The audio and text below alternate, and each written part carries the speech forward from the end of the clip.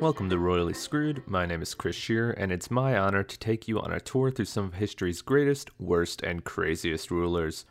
On this week's episode, we're tackling our first religious leader, which means this episode might be a bit rough and contentious for some folks. Our focus for the week is Rodrigo Borgia, also known as Pope Alexander VI. Alexander VI is one of the most infamous figures in Catholicism, so maybe be wary if you don't want an episode that's going to go into the darker side of the church during the Renaissance. Rodrigo Borgia's family is incredibly famous, so forgive me if I dive into tangents here and there about them instead of just focusing on him.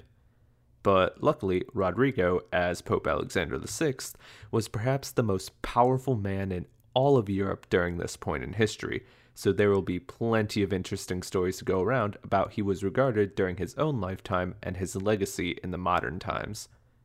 So without further ado, let's begin the story.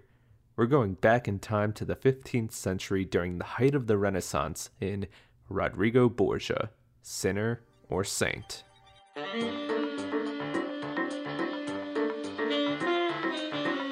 Even though we have covered a ruler who lived during the Renaissance before, back with Vlad the Impaler, he was kind of removed from all of that while living in Eastern Europe on the border of the Ottoman Empire.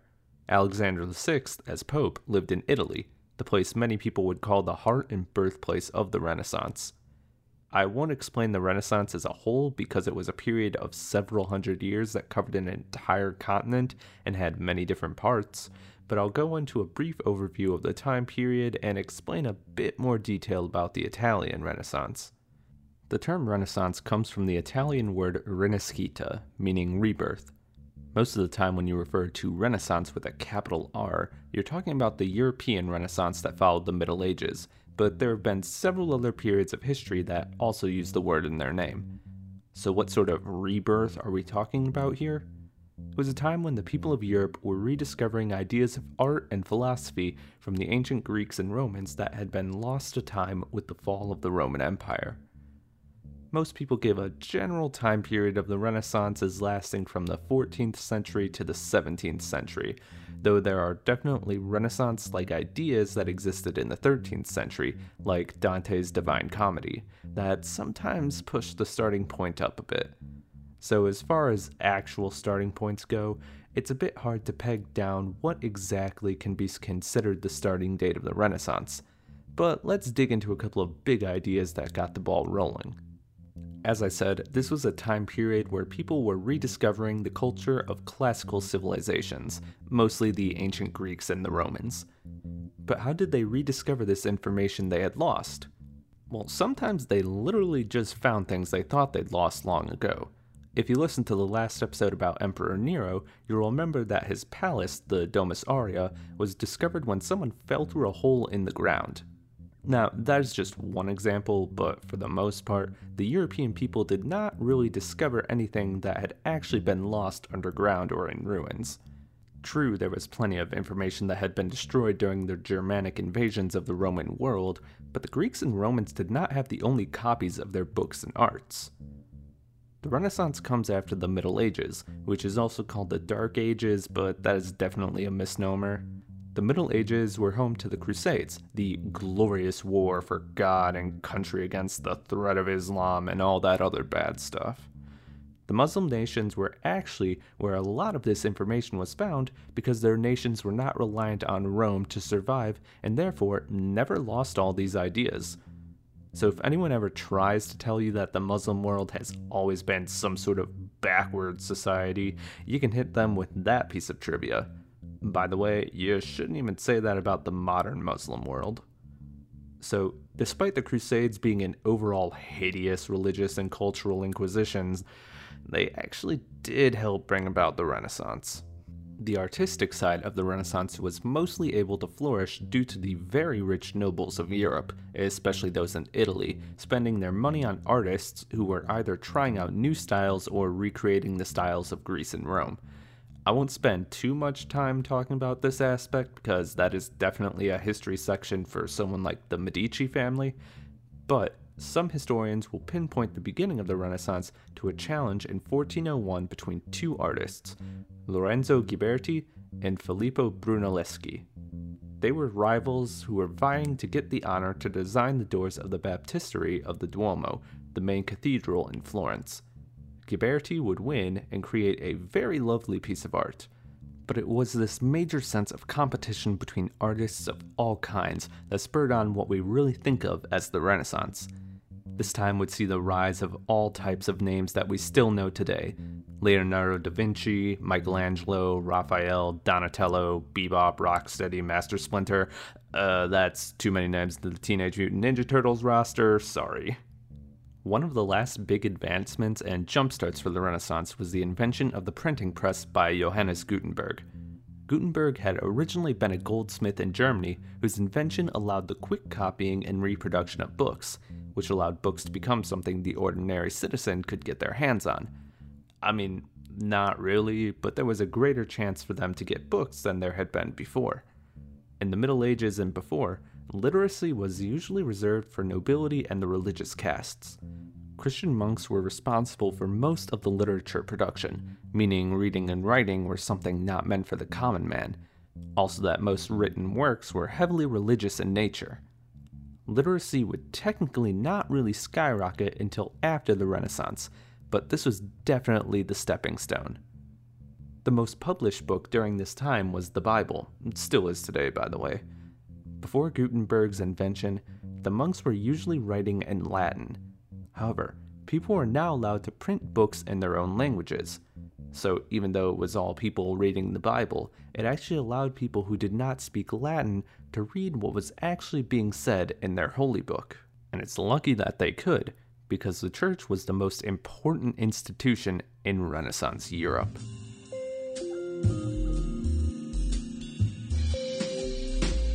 Christianity was spread across Europe by the Romans when it became the official religion of the empire. However, Rome was not eternal and collapsed, bringing about the Middle Ages.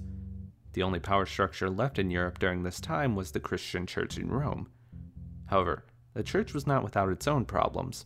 In the 11th century, the church divided in two between the Roman Church and the Eastern Orthodox Church during the East-West Schism of 1054. I'm not going to go into that because it's way too much information that would need to be explained about theology. Just know that the church now has a smaller area of control than it previously did. Then, almost 300 years later in 1309, the church found itself turned on its head when the seat of the papacy was changed from Rome to Avignon, France, during a conflict between the French monarchy and the church. 7 popes would reign from Avignon until one of the Avignon popes, Gregory XI, died while he was away in Rome. The church in Rome then sought to revert things to their normal place by electing a new Roman pope. This ushered in an era called the Western Schism that we'll probably cover at a future point, where there were actually 2 popes at the same time, both claiming to be the true pope. Things would eventually return to normal, one pope in Rome situation in 1417. But even with all this conflict in the church, it still remained an absolute authority, and I haven't even touched on the Holy Roman Empire yet, which I won't in this episode. Because the church doesn't pay taxes, the Vatican had more money than some European kings, meaning they could finance any project they wished. Some of these projects were actually secular in nature, including helping to finance exploration and colonization efforts in the New World, while other major undertakings included hiring the famous artists of the time to help rebuild and design St. Peter's Basilica, which had fallen into disrepair during the Avignon papacy. Though the Western Schism actually resulted in the Pope having less power than before in order to prevent another bizarre situation like the previous century, a Pope in the 15th century still had plenty of power. And unfortunately, sometimes that power was not used for the greatest of means. Corruption ran wild. It was very common for a pope to sell positions within the Vatican to the highest bidders, a crime called simony. But one pope, despite his best efforts to help his people and allow the culture of the Renaissance to flourish, is infamous for his corruption and lavish lifestyle. A man whose very actions, while common for the time and actually sometimes beneficial to the people, are said to be the basis for the word nepotism.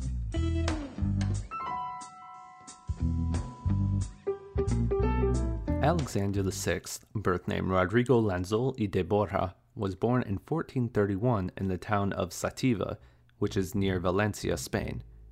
He's more commonly called Rodrigo Borgia, his last name being the Italianized version of Borja. His maternal uncle was Pope Calixtus III, who would then adopt young Rodrigo into the Borja family in 1455. As a young adult, Rodrigo studied law at the University of Bologna in Italy. His life in the church began very quickly after his schooling when his uncle ordained him as a deacon in 1456, after which he quickly became the deacon cardinal of San Nicola in Carcere, a church in Rome. A deacon cardinal is a cardinal who is not previously a priest or bishop. They are more often referred to as lay cardinals because of this. Deacon cardinals are not held to all the rules as regular members of the Catholic clergy, as they can still get married or remain in an existing marriage prior to their ordination. And fun facts about cardinals, but the position of cardinal is not actually a position to which a person is ordained. It's not like you have to be a priest and then a bishop in order to be a cardinal. A cardinal is simply someone in the church who gets to elect the pope.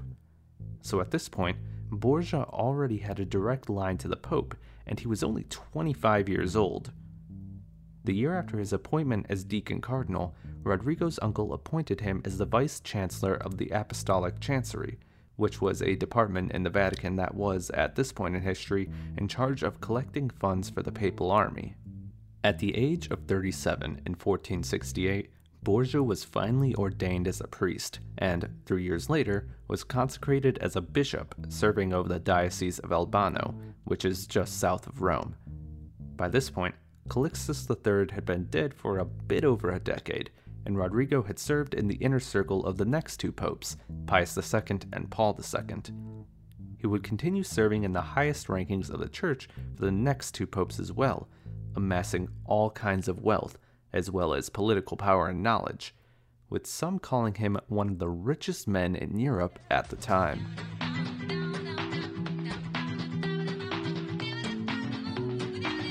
Though today we might think of Borgia's quick rise to power, especially by help of his uncle, as a bit suspicious, probably made even worse by the fact that his rise to power was in the church, this was actually pretty common for back in the day.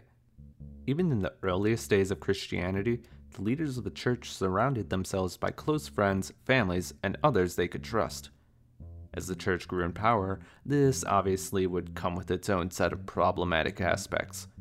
Friends and family of the Pope could essentially become as powerful as a prince overnight if they played their cards right, or maybe even just asked politely. What I'm basically trying to get at is, at this point, Rodrigo had not really done anything wrong by the standards of 15th century Catholicism in his religious career, except for when it came to Venozza de Cantane. Born Giovanna de Candia, Venozza being a nickname for Giovanna, she was one of Rodrigo's many mistresses. If you're thinking that maybe the pair started this fling during his time as a deacon cardinal, remember he could be married at this point, sorry, but you'd be wrong. You might also be thinking, maybe priests could get married back then, which, sorry, you'd also be wrong. The church affirmed a vow of celibacy for priests back in 1139, and by this point, in 1470, Rodrigo Borgia was very much a priest and only a year away from becoming a bishop. Venozza is believed to have been an innkeeper in Rome when she met Borgia, and some rumors suggest that he helped her secure more property throughout the city with his political power. Though she would be his longest-serving mistress, it's believed that Borgia was with several other women during their relationship. And remember, he's still a priest, a cardinal even. Together, Borgia and Venozza would have 4 children: Giovanni, born in 1474, Cesare, born in 1476, Lucrezia, their only daughter, born in 1480, and Joffre, born in 1482. All 4 children would go by the surname Lanzol y de Borja. And you might be thinking again, well, surely Rodrigo is going to hide these children. He's a priest, and priests can't have children. Again, you would be wrong. His children would grow up in luxury, and Rodrigo openly claimed them all as his own, except for sometimes Joffrey. Sorry, buddy. And when Rodrigo would eventually be elected pope, his children would become some of the most powerful figures in Renaissance Roman society. And what of Vannozza? Though she would continue to have immense wealth and privilege, her relationship with Rodrigo would begin to fizzle out soon after the birth of Joffrey. At this point, she would be about 40. Obviously too old for Rodrigo, I say in loathing sarcasm. Like I said, he had other mistresses and probably other illegitimate children by them. I'm not going to speak on Borgia's behalf, but it is interesting that only the 4 children he had with Vannozza would go on to become major players in Italy. Maybe he did love her in some way, maybe not. Either way, Rodrigo had bigger fish to fry than a secular love life.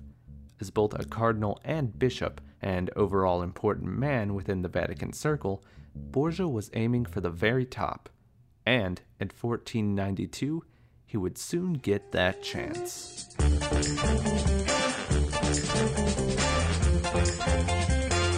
On July 25th, 1492, Pope Innocent VIII passed away. His papacy was marked by tense relations with the Ottoman Empire, including the Ottoman Sultan sending Innocent his brother as a hostage to ensure peace between the two groups, whom Borgia would later give to the King of France when he was made pope. Innocent even tried to stage a failed crusade against the Ottomans. He also had a very poor relationship with the Kingdom of Naples, which constituted the southern half of Italy. In August of that year, the cardinals gathered for the papal conclave to elect a new pontiff. This was also the first papal conclave to be held in the Sistine Chapel. 23 cardinals participated in the vote that would end up electing Borgia to the papacy. For comparison's sake, 115 cardinals voted in the conclave that elected the current pope, Francis II. There were 4 other cardinals at the time, but they weren't in Rome for the election. Let's talk about the papal conclave for a moment. If you thought that maybe this affair was a peaceful matter with complete regard for the sanctity of electing the most important figure in Catholicism, you'd be kinda wrong. The papal conclave is always a highly political affair, even in the modern day. If you want to see depictions of a papal conclave, I suggest watching the movie The Two Popes or the HBO series The Young Pope. The latter is heavily dramatized, but both show how secularly focused a papal election can be, and that's in the 21st century. Papal conclaves in the Renaissance were a nightmare for political strife. The conclave that had elected Innocent VIII basically boiled down to 2 sides debating whether the Vatican should support the Italian League or the supremacy of the Papal States. Remember how I mentioned simony earlier? Selling off positions in the church, aka a crime? That was usually how popes ended up getting enough votes to win. And in order to become pope, you needed a 2/3 majority of the votes, which was usually not easy when some cardinals absolutely hated each other. On top of that, the electing body of the papal conclave was made up of cardinals with their own personal agendas and biases. 10 of the 23 cardinals voting were made cardinals by a relative, so they were known as cardinal nephews. And a fun fact about cardinal nephews, that's usually considered where we get the term nepotism. The Italian word for nephew is nipote. I mean, having your uncle give you a high-ranking church job definitely fits that bill. But back to the cardinals. Another 8 were what we call crown cardinals, which were cardinals that were essentially paid for by Catholic monarchs throughout Europe in order to represent their interests in the Vatican. And finally, 4 cardinals were from very powerful Roman families, meaning that they would back whatever they thought was best for either their family or their city. Borgia needed 15 votes in order to secure a majority. There would end up being 4 different votes held before that majority was reached. Apparently during the first 3, Borgia did not even have a plurality of the votes. Well, luckily for Rodrigo Borgia, as Vice-Chancellor of the Apostolic Chancery, he had more than enough money to pay off those he thought would be willing to give up their piety for his cause. there were supposedly 8 cardinals who absolutely despised Borgia, who refused to vote for him no matter what, so they were out the window. Even the church today is willing to admit that there was definitely something sketchy about the conclave of 1492. However, there are some stories that are usually disproven from the time, such as Borgia offering one cardinal 4 mule loads of silver, some even saying gold. And for a quick science fact on that, mules can hold up to, on average, almost 200 pounds. That's 800 pounds of silver or gold, which is insane on any level. Due to the insane levels of corruption in this election and the ones before, Pope Julius II, the pope after Borgia, would make a new law invalidating any papal conclave that showed signs of simony. Nevertheless, Borgia did succeed in getting the majority needed to become the next pope of the Catholic Church. On August 11th of 1492, Rodrigo Borgia began his papacy as Pope Alexander VI.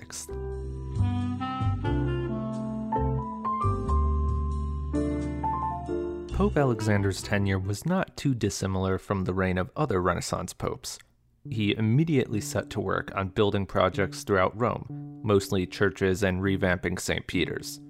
He commissioned work from Raphael and Michelangelo, as well as Donato Bramante, who would later go on to spearhead the redesign and rebuilding of St. Peter's Basilica.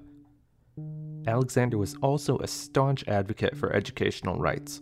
He rebuilt the Roman University as well as helped secure funding for the founding of the University of Valencia in Spain and the University of Aberdeen in Scotland. He was also known for his kind treatment towards the Jewish population of Europe. This would lead to rumors, mostly spread by one of Alexander's rivals, the future Pope Julius II, that Pope Alexander himself was secretly Jewish. He wasn't, by the way. But he did allow a mass immigration of displaced Jews to seek refuge in Rome. On one occasion, it is said that he brought in around 9,000 displaced Spanish Jews who had been expelled from their nation. But of course, good deeds are often overshadowed by the bad, and there are a lot of bad stories that would circulate during and after the papacy of Alexander VI.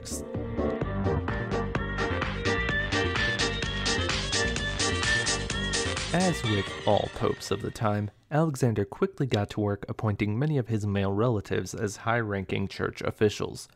Giovanni, his eldest son by Venosa, was made Duke of Gandia, a city in the Valencia region of Spain, as well as given several other noble titles. He was also given the role of Gonfaloniere and Captain General of the papal armies, though Giovanni would end up being assassinated in 1497 by an unknown party, some saying political rivals while others saying it might have even been one of his brothers. Cesare Borgia, the second eldest son of Alexander and Venosa, was originally quickly pushed through the ranks of the church so that he was Archbishop of Valencia by the age of 17, and the next year became a cardinal. He then became the first person in history to resign from being a cardinal in order to pursue a career in the military. He would take up the role of Gonfaloniere of the papal armies in 1500. There's a lot to be said about Cesare. He's probably the most famous of the Borgia children, so I'll hold off on the rest of his achievements for now. Geoffrey was married off at the age of 12 to a princess from the Kingdom of Naples in order to secure a political alliance with the Papal State's enemy. This relationship proved beneficial in the short term, but unfortunately, France would then successfully invade Naples and throw everything for a loop, which was problematic because Alexander had by this point allied himself with both France and Naples. It was a mess. Also, Geoffrey's wife hated him and had affairs with both Giovanni and Cesare. Sorry, buddy. He would also appoint 9 other male relatives to the position of cardinal, which is a lot of the times where that whole created nepotism came in. And not to be left out, Alexander set up multiple marriages for his daughter Lucrezia to high-profile figures throughout Western Europe. She would eventually become governor of the city Spoleto, which was a position usually only attainable by a cardinal. She was also accused of many crimes, including murdering some of her husbands and being in incestuous relationships with her brothers and father. In more modern times, it's generally accepted that none of these crimes actually happened and were created in the grand smear campaign against the Borgias. Let's now talk about slavery. A joy, I know. Christopher Columbus landed in the Americas very shortly after Alexander was chosen to be the new pope in 1492. Since he had sailed with the funding of Spain, the Spanish monarchy quickly asked Alexander to officially confirm that the land was Spain's to control, what with every European nation being under the service of the church.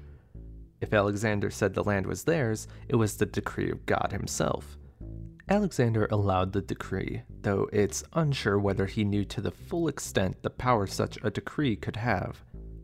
There are plenty of historical scholars who think that Alexander gave Spain control of the New World, knowing they would enslave the native population.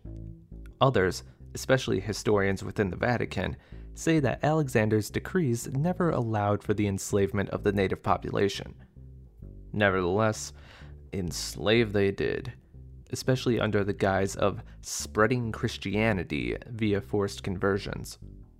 Cries of Alexander being in favor of slavery are probably again mostly made to discredit him as a horrible man, but it should be noted that Alexander never came out against slavery, unlike many popes both before and after him.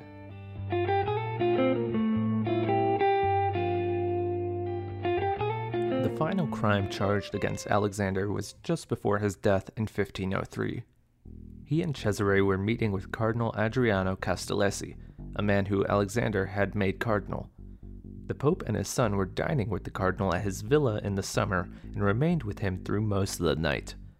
Castellesi soon became sick after the dinner, and rumor was eventually spread that Alexander and Cesare had poisoned the cardinal in the hopes of getting the wealth, since all of a cardinal's wealth is given to the church upon their death. However, Cardinal Castellesi would recover from his illness. But then Alexander himself fell ill. Cesare also fell gravely ill but recovered later. However, his father's condition continued to grow worse.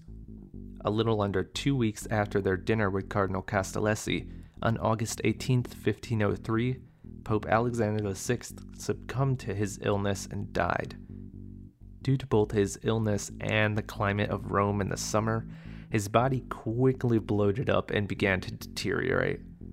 It's said that they had to cover his body with a tapestry at the exhibition of his body for the people of Rome because it was so bad to look at. A Venetian ambassador apparently went so far as to say Alexander's corpse was the ugliest, most monstrous, and horrible dead body that was ever seen, without any form or likeness of humanity. Let's cut to the rumors first. The popular story goes that Cesare either accidentally or purposely poisoned Alexander's food while also poisoning Castellesi. While that makes for a great story that further degrades the Borgias, it's now usually suggested that all three men contracted malaria, with only the Pope dying from the disease. After his death, Cardinal Giuliano della Rovere was chosen as the next pope and chose the name Julius II. The new pope, who had been a long-time rival of Alexander VI, almost immediately made sure that everyone would remember his predecessor as a vile human being. He even went so far as to close down the Borgia apartments, a section of the Vatican Alexander had commissioned from the artist Pinturicchio that were very lavish to an almost obnoxious degree. I've personally seen the Borgia apartments in person, and they are, a lot. The apartments would be sealed for the next 300 years.